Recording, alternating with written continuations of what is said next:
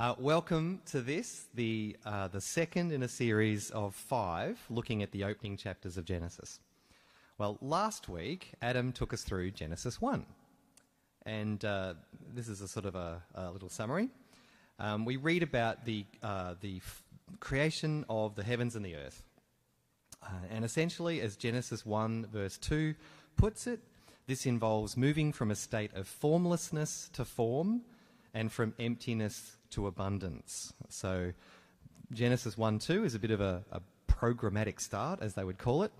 The earth was formless and void, and then days 1 to 3 give form to that formlessness. We get light, sky, land, sea, and vegetation, and then days 4 to 6 fill that emptiness. You get the sun, moon, and stars, the sea creatures and birds, the land creatures and humanity. And you can see how day 1 and 4, day 2 and 5, and day 3 and 6 all connect. And then day 7 is the day of rest, but not in the sense of slacking off. It's the sense of taking on the reign, to keep the creation order going. One thing that we probably do need to just keep in mind is that creation, at least as it's described here in Genesis 1, is not creation ex nihilo, as in from nothing. There are other verses of Scripture that teach that, but Genesis 1 doesn't. Because in these opening verses, there is chaos, these waters, and there is darkness. And then each act of creation involves God establishing order by pushing back that chaos and that darkness. And then each time God does this, what is said to be good is the order that has been achieved over chaos. So by the end of Genesis 1, when God describes everything as very good, this refers to that which has been given form and that has filled the newly formed spaces and regions. But the chaos waters and the darkness are still there around the edges, as we will see very clearly next week. So these elements of non-order are therefore not strictly part of the what is very good. Now, as evidence for that, jump ahead to the very end of the story, Revelation 21 and 22, which we've looked at in our Revelation series. So in the new heavens and the new earth, there is no more sea. That's that chaos waters. It's gone. And there is no darkness. We're explicitly told that the God fills the new heavens and the new earth. Light is everywhere. There is no darkness. So in other words, those elements, the non-order elements, have been fully dealt with at that point. So that's, I think, a demonstration of the where the story has always been heading, or where it should be heading. It was always God's plan for the creative processes of forming order out of chaos to continue, with humans an integral part of it all, as we read in Genesis 1:26 to 28, with the creation of humans in God's image. All right, so moving into Genesis 2, one question that should occur to us is, how does Genesis 1 and 2 relate? Clearly, Genesis 2 deals with the creation of humans, but didn't we already read about that in Genesis 1? So is Genesis 2 some sort of retelling of the sixth day with minor variations? Some people do think this is how we should interpret the text. But if Genesis 2 is supposed to be read as a fuller version of day 6, well, there are some pretty serious sequencing issues. Genesis 2 verses 5 to 6 says that there were no plants when God created humans, but plants appear on day 3 and humans on day 6 in Genesis 1. And then there's this problem with God creating the animals after creating the man, which again throws out the Genesis 1 sequence. So is there an alternative?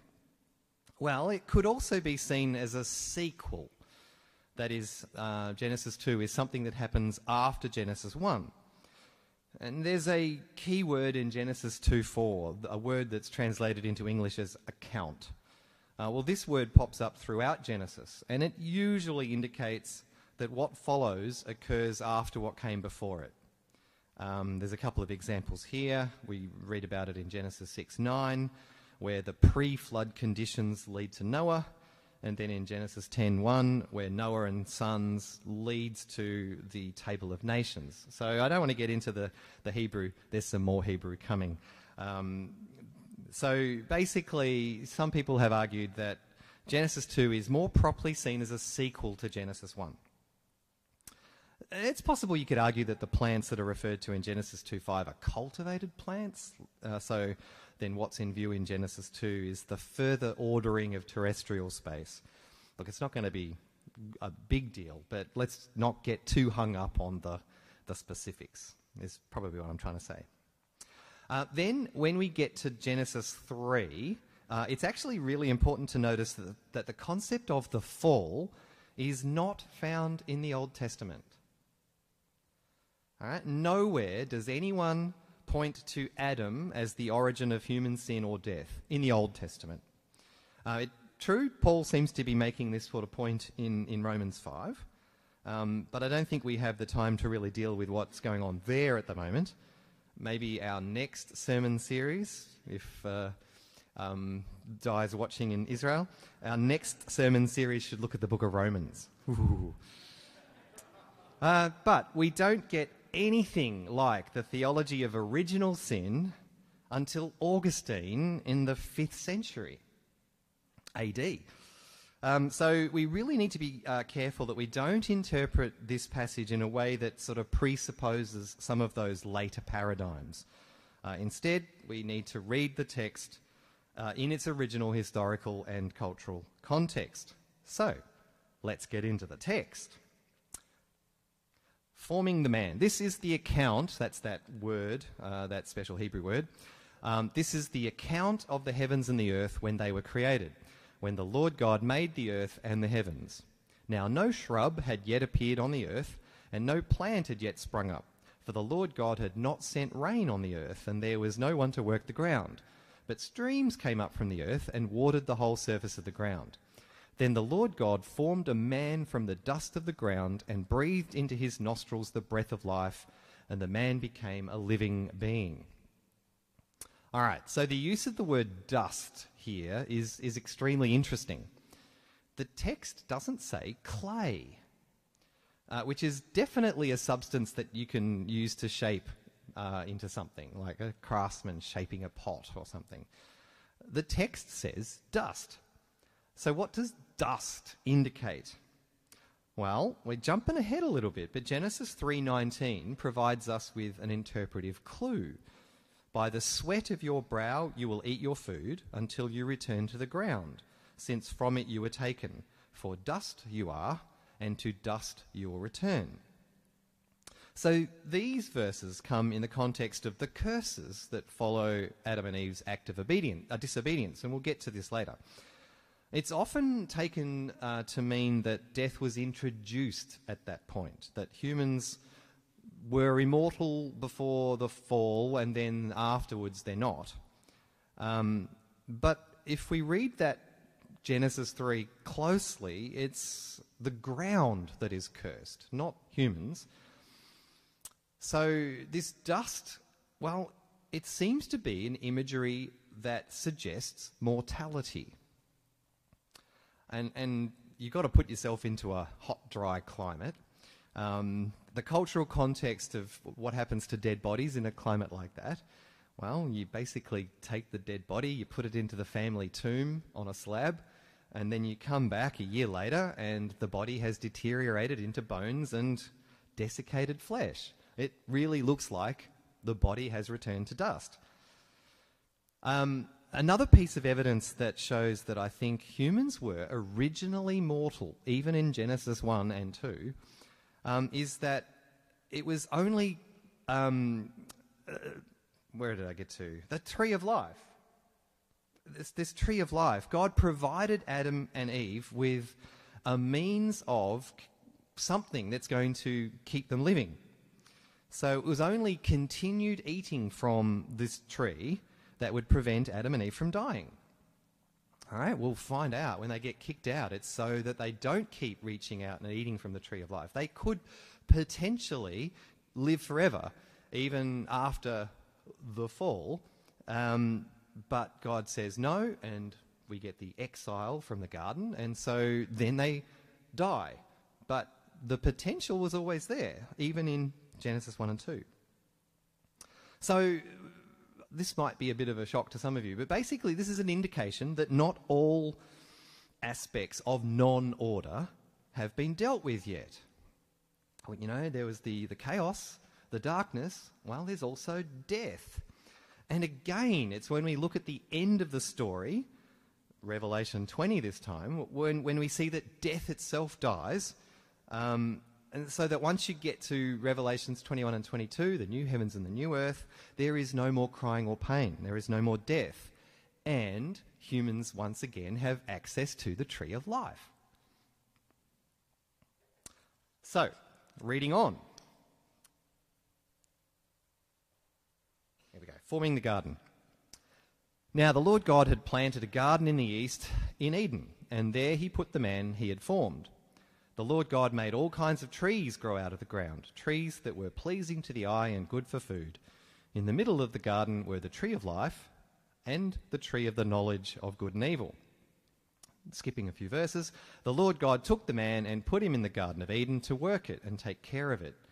And the Lord God commanded the man, "You are free to eat from any tree in the garden, but you must not eat from the tree of the knowledge of good and evil, for when you eat from it, you will certainly die." Well, this passage parallels Genesis 1 in that the man is given a role as a steward tending the garden. And it's important to notice that work exists before the curses. Human work was always part of the system. Humans were always meant to be God's stewards on earth, working to maintain and maybe even extend God's good order.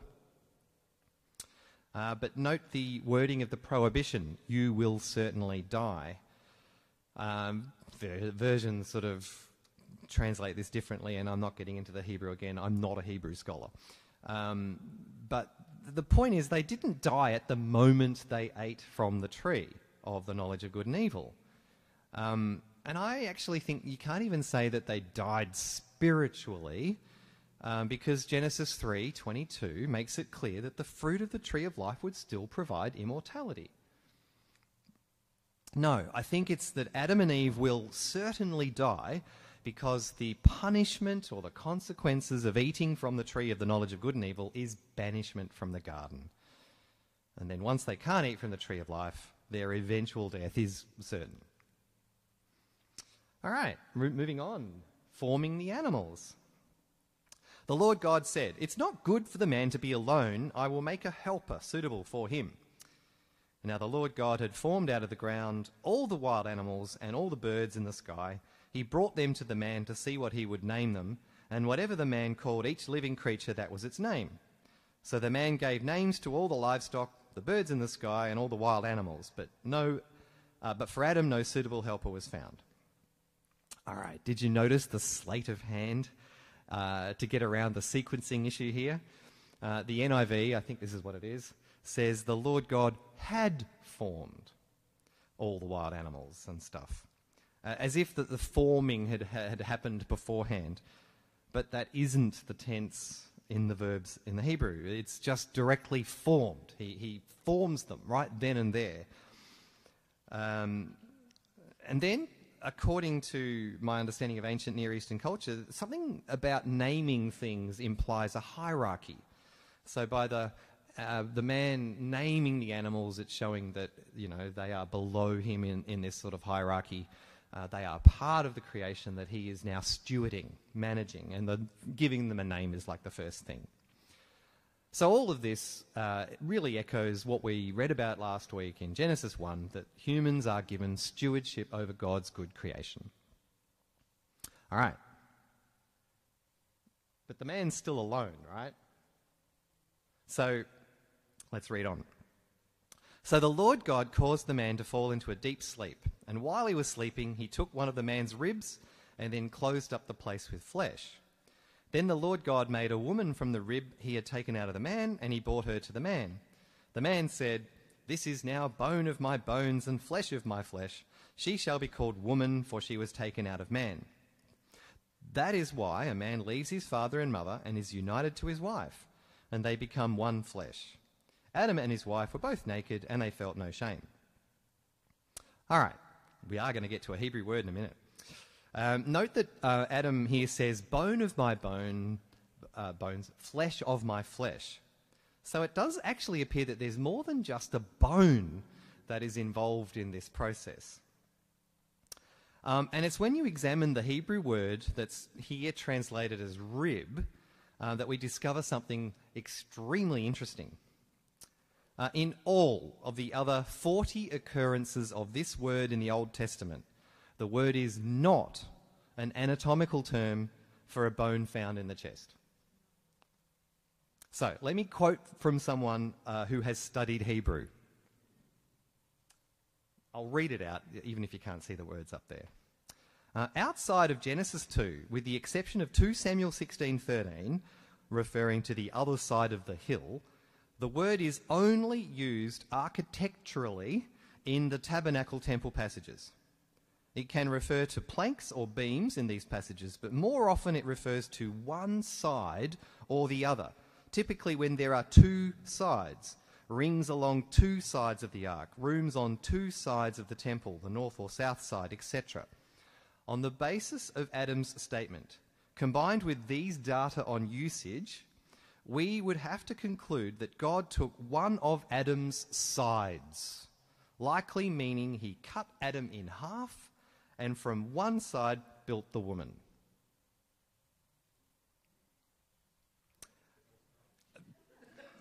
Shocked silence, murmur, murmur, murmur.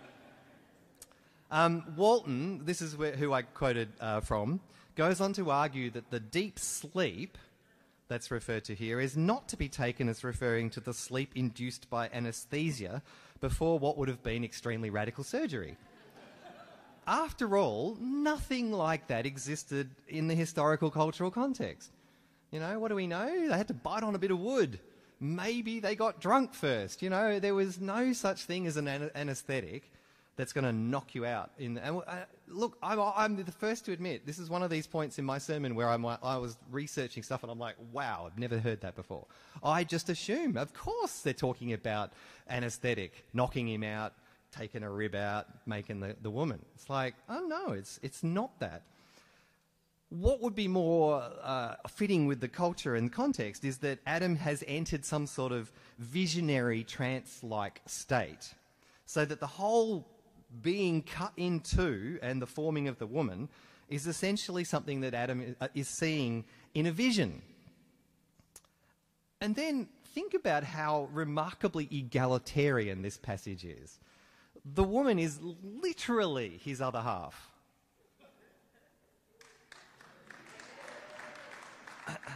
So the man and woman form two equal halves of a whole, and then that whole is something that is restored in the union of marriage. The text says it. The two will become one flesh. It's not like, oh, suddenly Adam's rib is reinserted to make a whole. It's like, no, we're talking about two halves. It just blew my mind. The only possible hint of any hierarchy that we get here is that the man names her woman in this poetic outburst. But even, I think, at this point, the emphasis of Adam's poetic utterance is equivalence.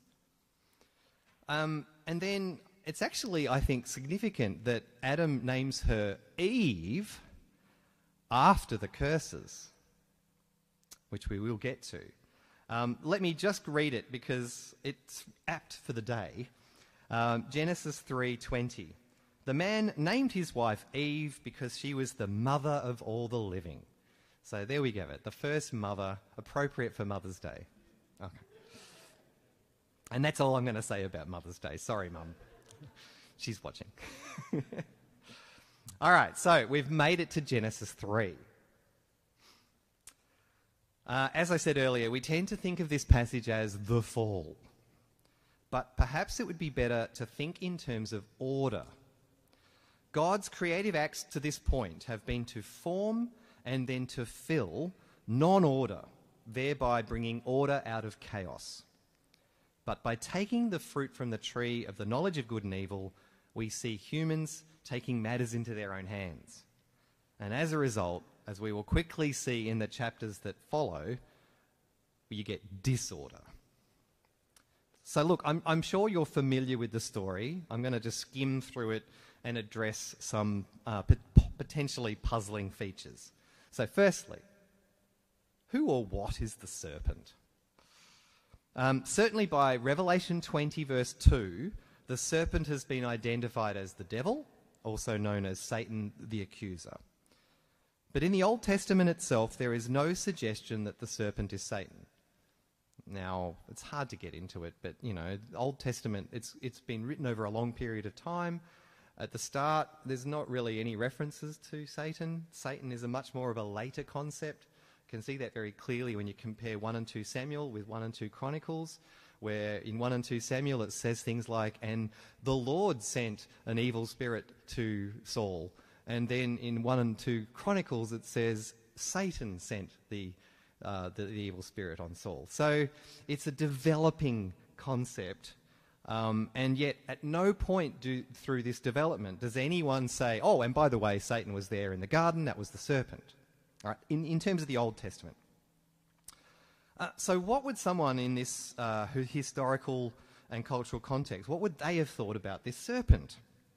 Well, without getting into the details, you can look in the John Walton book that we've mentioned already and suggested as possible reading for the details. But basically, this serpent would have been seen as a chaos creature from the realm of non-order. Right? So from something that's still outside the bounds of the order that God has created. And then this chaos creature wants to reverse the order that God has brought about. The serpent is therefore promoting disorder. All right, second question. What's so wrong about knowing good and evil?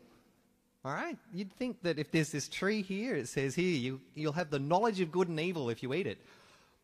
I would like to know, surely, what is the good, what is evil? All right, so what's the problem? Well, it seems like by the imagery of the passage is saying that by eating from this tree, Adam and Eve are choosing to make themselves the centre of order and the source of wisdom. So they're not the one that originally made order out of chaos. They are, in fact, a key part of that order with an important function to continue what God has started through tending God's good world. But that doesn't give them the ability to decide what is good and what is evil on their own. And that's what the tree of the knowledge of good and evil symbolises. And the result is disorder. All right, well, what's with the curses? Well, I think this passage, and we'll see some of this in some of the other chapters in this first section of Genesis, the passage has what's known as an etiological function. I think I'm pronouncing that word right. It's basically explaining how we get to the way things are now. A good example is the Just So stories by Rudyard Kipling. You know, like how the elephant got his trunk. He had a small nose, and then I think a crocodile pulls it and makes it big. So it's not like they were saying that that's really what happened, but it's like an explanation for something that is true now. So how did it come to that point? So this passage is doing some of that as well. We'll see that again in Genesis 11, in 2 weeks' time, looking at the creation of languages. Anyway, it's important to note that humans are not cursed by God. The creation of humans was seen by God as very good back in chapter 1, where humans were made in the image of God. And Adam and Eve's disobedience does not remove that image. It's referred to in later passages in Genesis 1 through to 11. It's the serpent who is cursed. And the ground is cursed, not humans. And then, interestingly, the curse on the ground is ameliorated somewhat in Genesis 8:21. God takes back some of that curse. And then the first thing that Noah does is build a vineyard, make some wine, get drunk, but I'll leave that passage to Adam to discuss. All right, so in the curses, there are some structural things going on. God addresses the man, who blames the woman, who in turn blames the serpent, and then the divinely imposed consequences are handed down in reverse order. So firstly, the serpent. Well, there's a physical consequence. Apparently the serpent then has to crawl on its belly and eat dust. Dust is that mortality word again.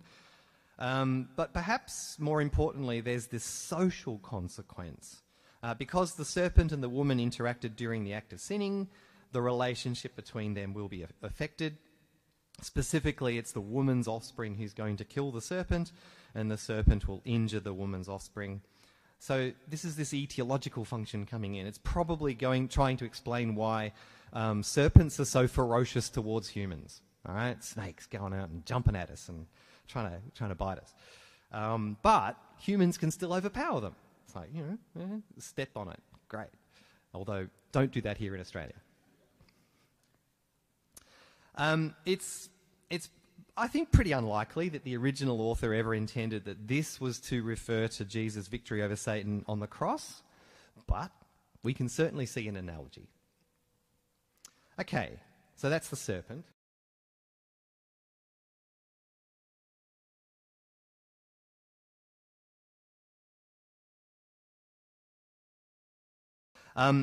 This is a completely different word, and this is a word that does refer to the actual birthing process. But this other word for pain is also used elsewhere in the Old Testament. Now it comes up in Genesis 6 verse 6. The Lord regretted that he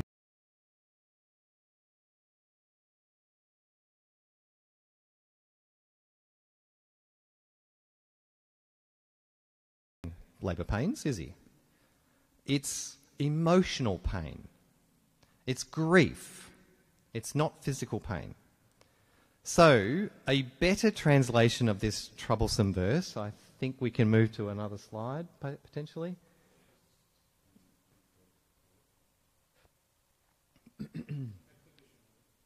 Okay.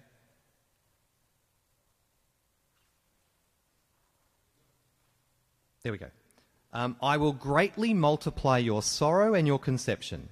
In sorrow and hardship you shall bring forth children. Now, there's still, how do we deal with that, your sorrow and conception? That and is a bit of a complicated thing, and, again, the linguistics gets messy. But basically, the second half of this verse helps to explain the first half. And really, what it's saying is raising children is going to be far more difficult than it would have been. Raising children. Not the birthing process, it's the raising children. Now, maybe God is saying something about making conception more difficult as well.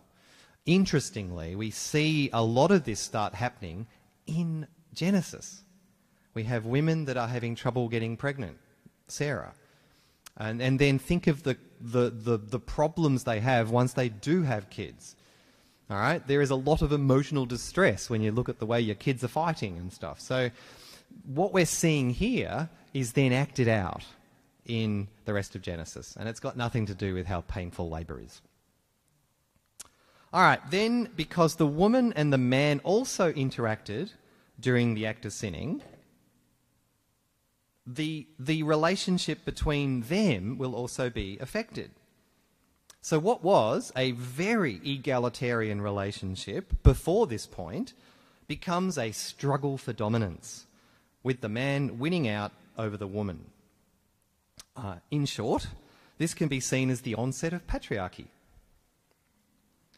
Now, I came across a fascinating article while researching for this sermon, and then here is a key quote from Ian Provan, an Old Testament Hebrew scholar, about this consequence. Did I put this on here? Yes, I did. Sorry, it's tiny. Men and women were created to work in partnership, according to Genesis 1:27-28 and 2:20-23, ruling jointly over the earth, and in that context building their families. It seems likely, then, that the man is envisaged in Genesis 3:16 as relating to the woman as if she were part of the creation order, which humans were given dominion, rather than co-ruler over creation along with the man. Intended for partnership, the human pair will in fact find themselves embroiled in a struggle for dominance, as they themselves struggle for dominance over the earth. This is, in part, why family life will be more painful for the woman than it would have been for the human pair had not they turned away from God. Dysfunction marks not only the human relationship with the environment outside the home, it also marks the human relationships within the home. And then the remainder of the book of Genesis powerfully illustrates this dysfunction and the sorrow that it brings. Now, surely, if we were trying to reverse the effects of human disorder, then we men must be careful not to fall into this trap. Men should never dominate their wives. Genesis 3:16 is it's not God telling the man to boss the woman around. God is saying that because these two have chosen to make themselves the centre of order and the source of wisdom, they are going to end up in a war of the sexes. Complementarian theology is based on the consequences of the coming of disorder. It's not part of God's very good, ordered world. Now, much abuse has been perpetrated on women by men thinking they are being obedient to the scripture, where wives are told to submit to their husbands. Because the logic is as follows. To submit means to obey. Therefore, the woman must obey her husband, despite how she may feel about it. But this is wrong and merely perpetuates the effects of human disorder. Instead, those passages concerning submission actually involve mutual submission. Submit to one another out of reverence for Christ, Ephesians 5:21. And anyway, submission does not mean obedience. They are two completely different words in the original Greek. If Paul had meant obey, he would have said it. He uses the word later on when he says, children, obey your parents. And then if that isn't enough for you, Paul goes on to address the men by saying, husbands, love your wives just as Christ loved the church and gave himself up for her. In other words, husbands are supposed to love their wives with a self-sacrificing love, which was quite the countercultural statement at the time. So if we men were to treat our wives as equals with mutual submission, then that particular consequence of human disorder would be reversed.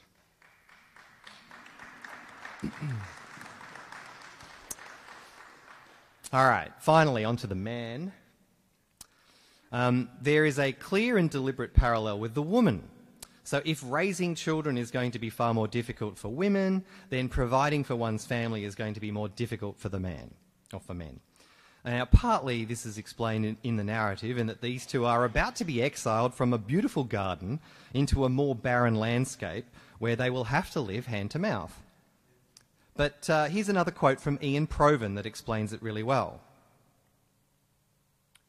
And those red bits are actually Hebrew, so if you want to read the original, you've got to wade through Hebrew as well.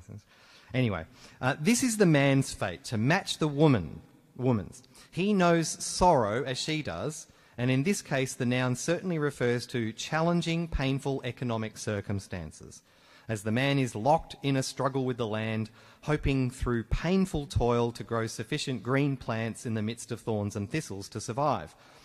There was work to be done in the field before the events of Genesis 3 transpired, just as there was work to be done in the home. The woman's sorrow is said to greatly increase, not to begin. Human beings were created to rule and subdue the earth, and to serve the garden and keep it, in an environment in which we are probably meant to imagine there were already thorns and thistles. But much harder work is now required in both spheres, as the human relationship with God and with the rest of creation is fractured. The parallels, when you see the same Hebrew words appearing in the woman consequences and in the man's consequences. It really helps to show how it all fits together. And then, as I said, we see these consequences at work in the rest of Genesis. And in fact, in the rest of the Old Testament. All right, but what about in our day and age? Where the mod cons of modern life mean that if we're hungry, we just go to the fridge and get something to eat. What's so hard about that? Well, in order to stock the fridge, we need money. And then in order to get money, we have to work. So for us living in the 21st century, I don't think that this passage is about the difficulty of work. What it means for us is that we can get caught up in our work. We can get dominated by it. In terms of gender roles, women are dominated by men and men are dominated by work. But then again, work can become a problem for women, and women can also dominate men. It's the imbalance that's the problem, in either direction. Again, if we're going to reverse the consequences of human disorder instead of blithely going along with it, we need to get our priorities right. We should never put our work before family. Of course, it can be a delicate balance. Some jobs require long hours, but we should see work for what it is, as a source of income and, one would hope, enjoyment, but not an obsession that blinds us to what is so much more important in the long run. And so, the end result of all this is we live in a world with non-order, order, and disorder. God has brought order out of chaos, but there are still aspects of non-order present. There's chaos and darkness and even death itself. And then humans, through the exercise of free will, bring disorder that greatly impacts social relationships. So to finish up, I just wanted to see a little bit about how this fits into the biblical narrative as a whole. So God's plan of renewal. Firstly, God forms order out of chaos. And humans are the pinnacle of God's creation. Humans are supposed to be God's representatives, continuing the process of ordering creation by caring for God's ordered creation. But there are still aspects of non-order present. The end result of this is very good, but it's not perfect. There's still work to be done. And there's still something to aim for. We've got to get rid of the remaining aspects of non-order somehow. Well, before things get better, things get worse. Human disobedience leads to disorder. But humans choose to make themselves the centre of order. They want to decide for themselves what is good and what is evil. And it doesn't work. The result is disorder. And we will see a lot more of that over the next 2 weeks. Then God's renewal project is first prefigured, predicted, and then inaugurated. I'm sort of trying to explain Old Testament where you see covenants and things, prophecies that sort of point forward to where things are going. The covenant with Abraham, the nation of Israel, point to God's plan to bring blessing to all nations. The Old Testament prophets look forward to a time when God will personally act to renew humanity.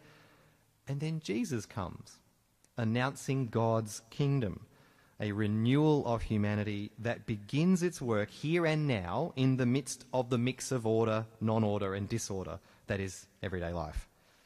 This renewal project is officially inaugurated through the death and resurrection of Jesus, when Jesus passes through death to become the first of a renewed humanity. And then from Pentecost onwards, the renewal project is directed and empowered by God's Holy Spirit. The effects of human disorder are mitigated through community and equality. The effects of non-order are, to a certain extent, mitigated through healings and deliverance. But we're still in this sort of time between the times, the now and the not yet, as it's called. And there are still natural disasters. And we can still get sick. And we still die. So, the ultimate goal, ultimately all non-order will be dealt with. Satan and death gone. And a renewed humanity will be raised to new life in the new heavens and the new earth. Thank you.